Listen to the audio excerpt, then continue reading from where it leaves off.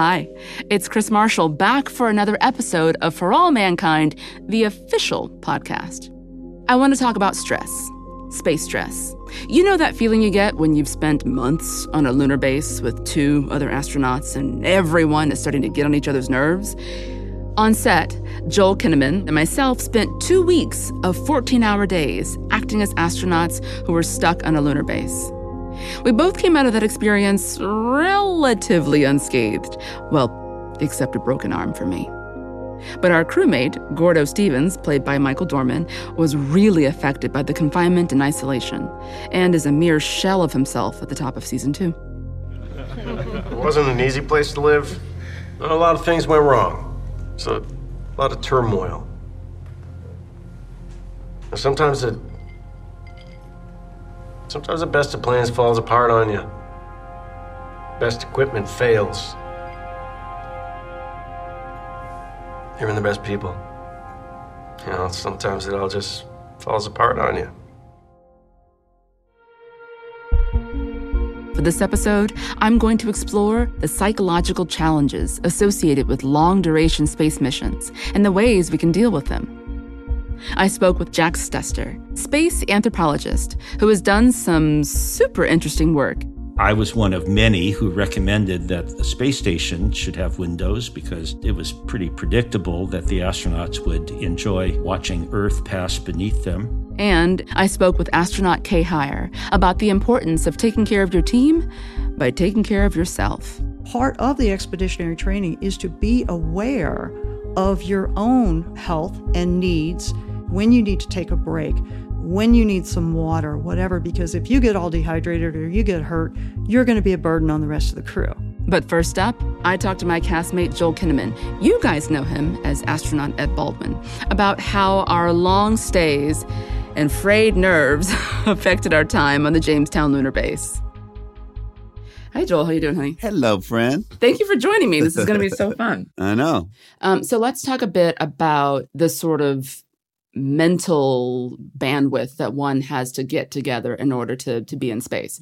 And you and I have both talked about this a number of times in interviews, that even though in the show we were in Jamestown in that teeny little space for, I think it's like 140-something days, in real life, the three of us were living and breathing in that little space for 14 hours a day for almost 2 weeks.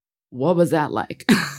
In Sweden, we call it a submarine movie. Mm-hmm. When you do a film that's just takes place in an apartment or something like that, it feels like you're in a submarine together. It was like a submarine episode, right? And we're in this like really tight and close space. We're also playing all the problems that come from living in a tight space. So even though that's pretend, it seeps into your mind, as it does. You get to know each other a lot better, right? And you start finding ways to pass time together. Yeah. And we played a lot of euchre, a lot of cards. But it's funny, I've never heard this term submarine movie, but it's exactly what that felt like. I mean, I felt like we came into that as like, okay, we're coworkers, we're colleagues. And we came out feeling very much like brother and sister in many ways. I mean, there were times that you definitely got on my damn nerves. And I was like, I need to move his bunk away from mine. Why? Me? Joel will be back later in this episode of For All Mankind, the official podcast. Time together and time apart are equally important aspects of space missions, according to Jack Stuster, an anthropologist who's studied ways to make work and life in a spacecraft a little bit more tolerable. My name is Jack Stuster. I am an anthropologist, and I've worked for 40 years in the field of human factors engineering, also known as human factors psychology, and sometimes as ergonomics, which is the study of work.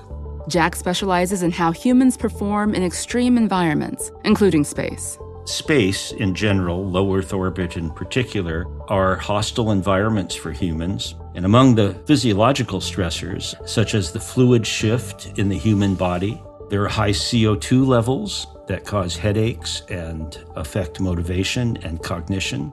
Then there's the muscle atrophy and the bone demineralization that come from the absence of gravity. All of those affect mental state in one way or another. We heard about some of those in the last episode with Garrett Reisman, some of the weird stuff that can happen to your body in space. And then there are the behavioral stressors, such as close interpersonal contact with the other crew members and limited opportunity for withdrawing from that close interpersonal contact.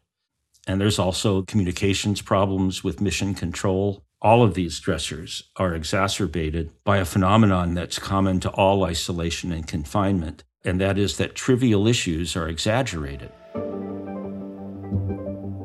As NASA and other agencies were beginning to move towards long-duration space missions, Jack and other scientists helped research best practices for expeditionary behavior, EB for short.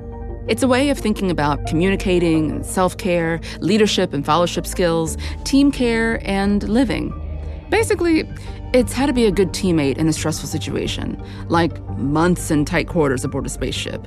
As an anthropologist, Jack often turns to the past for insight.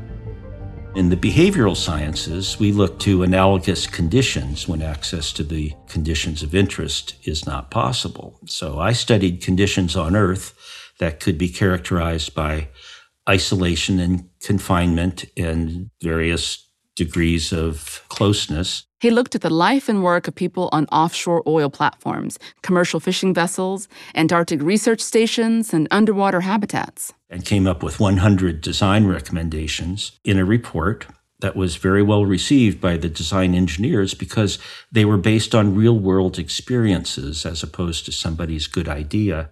Many of the recommendations were incorporated in the final design of the International Space Station. Among Jack's recommendations for the ISS were design features that would allow for both time together and time apart. Jack and others lobbied to install private sleeping areas aboard the ISS as it grew. Privacy! What a concept! During the early days of the station, there were no private sleeping quarters, but as the station increased in size, their sleeping quarters were added. They're about the size of a phone booth. Now, let me tell you, a phone booth is a thing that we used to have on Earth that on corners, and you would go in and put in some money and you could call somebody. Jack's got jokes, but all humor aside, it's also important for astronauts to come together.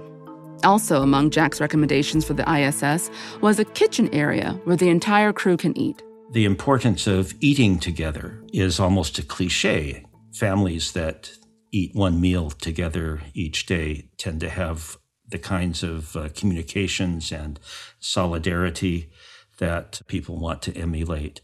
The same goes for work groups that are isolated and confined, that eating at least one meal a day together fosters solidarity, the kind of solidarity that's needed in an emergency situation. These little things, a meal with your friends, but also a private place to get some sleep, can really make a big difference. Perhaps one of the most interesting recommendations that Jack's work contributed to the ISS was the cupola, a domed set of windows that looks down on Earth as the station orbits our planet. One of the analogs that I studied was called Project Tektite. It was an underwater habitat in the Caribbean consisting of two vertical cylinders, and one of them had a little windowed, the only word I can think of is a cupola, a little dome-like thing, only it was, you put your head up in it and you could look around and watch the fish. And that's where the participants in those studies, in the aquanauts, that's where they spent most of their free time. They enjoyed it so much. I was one of many who recommended that the space station should have windows, and it was added about 10 years ago to the space station. From up there, astronauts say, you get a completely different sense of how amazing our planet is. Psychologists sometimes call it the overview effect, this powerful, sometimes emotional connection to the Earth when seen from afar. A lot of astronauts will probably say that one of the best things about flying in space is that view of looking back at our beautiful Earth.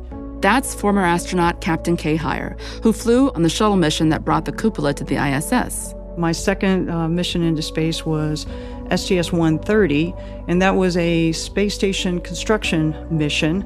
We took up Node 3 and the cupola. So Node 3 is one of the modules, and we attached that to the port side of the International Space Station, and it has become the habitation module with all the habitation type systems on the space station. And then we attached the cupola to Node 3. So that's where we get all those beautiful pictures from now, because the cupola has 7 windows, 6 windows radially, and then one big central window that's 17-inch diameter. That's our largest window in space. It's exciting seeing storms from well above the atmosphere, seeing the northern or southern lights from well above the atmosphere, looking down on them is just beautiful and amazing, just to see our gorgeous planet, and it's always changing. Before the cupola, there was just some subpar windows with a less than impressive view of our Earth. Let's make an analogy to a car. Let's say you only had the side windows, and you're a passenger. So don't do this as a driver, but you're the passenger, and you only have a little round circle of a side window, and that's all you get to see. Putting the cupola on there is like having the windshield, all the side windows, and the back window. Oh, and a big sunroof. And it's big enough that the whole crew can float down in there. And it's so amazing because I remember once we were open, I was there as we opened the shutters for the first time on the cupola, that we realized that you couldn't take in the whole view without turning your actual body around. You had to spin your body around to take in the full 360-degree view all the way around. And it's quite a great asset that we have in space now, is to have that cupola to be able to get that view. Looking at Earth with your fellow astronauts is great, but communicating with the crew members down there on the planet is just as important. Interesting story, if you want to hear it, about the third Skylab mission in 1974, I think it was. The third occupation of Skylab. The crew arrived in an Apollo capsule, and they docked, and they were supposed to stay in the capsule for 24 hours to adapt. And they wanted to go in right away, and they convinced Mission Control to let them go in. And they went into Skylab, and one of them promptly barfed. And so they cleaned it up, and they said, let's be real quiet about this. We don't want Mission Control to hear this. But it's odd, even though it was the third crew, they were unaware that there was an open comm channel at all times. And so the transcripts of their little their little plan were on the desks of every NASA manager the next morning. And so that's how the expedition got started. I think we all know where this is headed. And so you might imagine that there was tension between Mission Control and the astronauts. And the astronauts were overworked. About halfway through, they had been complaining about the unrealistic work schedules, and they were supposed to have every other Sunday as a off day, as a day for personal rest. And it hadn't happened. And so they just turned off their comm system or stopped answering the comms. And that greatly annoyed and alarmed Mission Control. And then the next day, they had another one of these. Gerald Carr, the commander of that expedition, called it the first sensitivity session in space, where the astronauts aired their grievances and Mission Control listened, and Mission Control tried to convey their perspective. In the end, Mission Control agreed to ease up on the assignments and give the crew more downtime. Their favorite activities? Looking out the window and listening to music. Skylab 4 was an 84-day mission, but it showed just how important good communication is for long missions in space. Today, an essential part of astronaut training while still on Earth is to go on real outdoor expeditions with the crewmates. There's nothing like actually being tired and at the whims of Mother Nature to teach you some EB.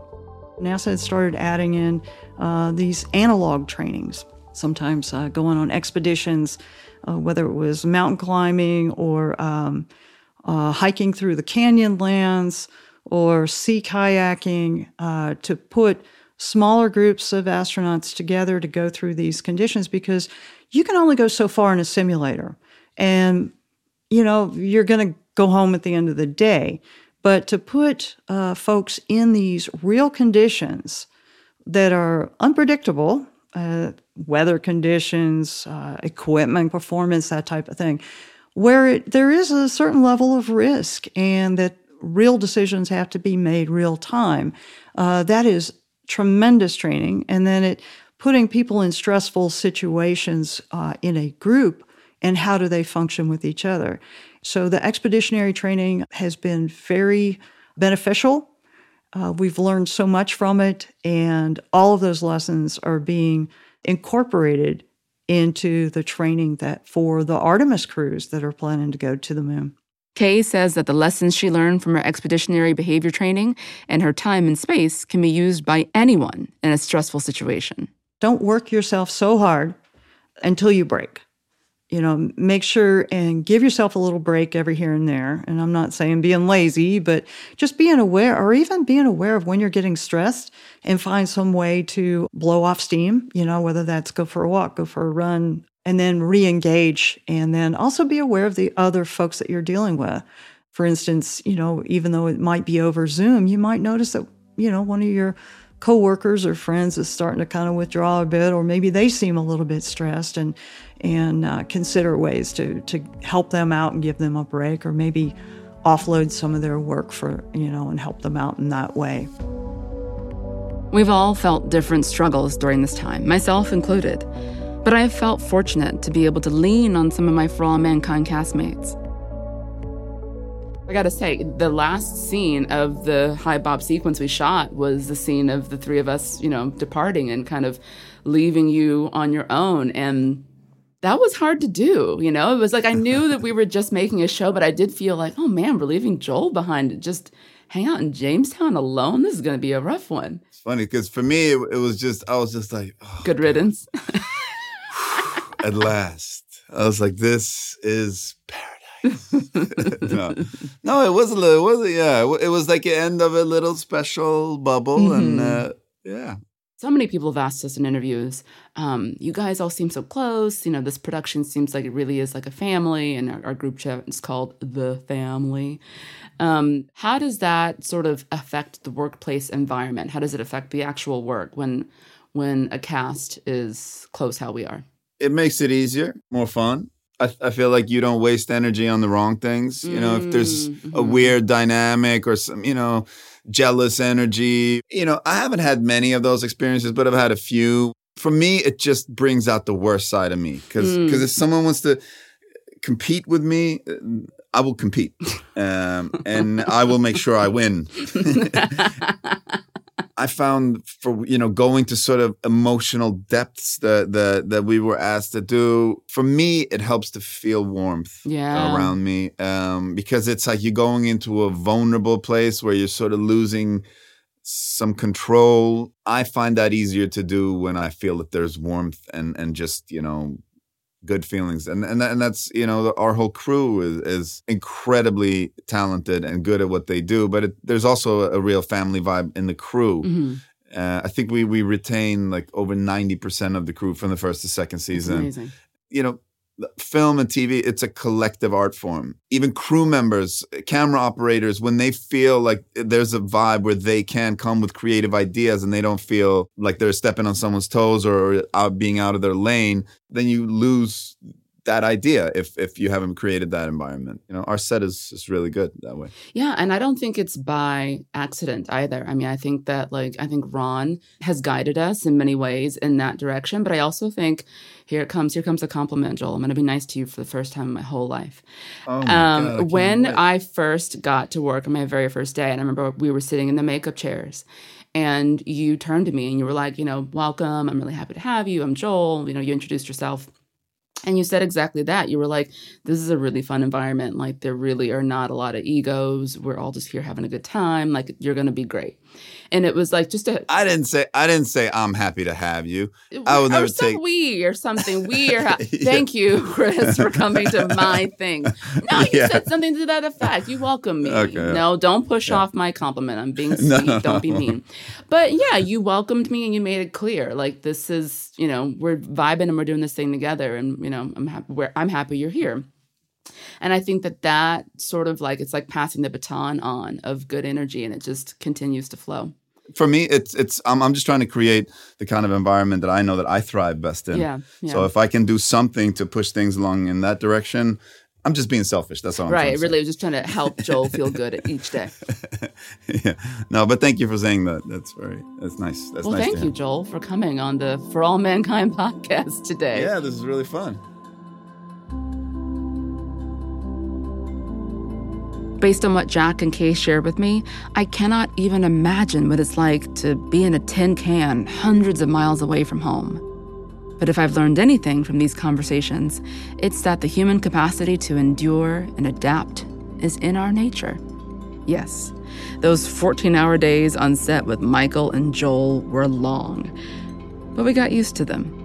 In fact, when our Jamestown scenes came to an end, I actually found myself missing my pseudo-space crew. Maybe we've just had good EB on set without even having a name for it. I want to thank our guests, Joel Kinnaman, Jack Stuster, and Captain Kay Heyer. Next time, we'll be releasing a bonus roundtable episode to dig into the drama of Season 2 so far. I'll be joined by executive producers Meryl Davis and Matt Walpert, and my castmate, Sonia Walger, who plays Molly Cobb. This is Chris Marshall, safe and sound Earthside. Thanks for listening to the For All Mankind podcast.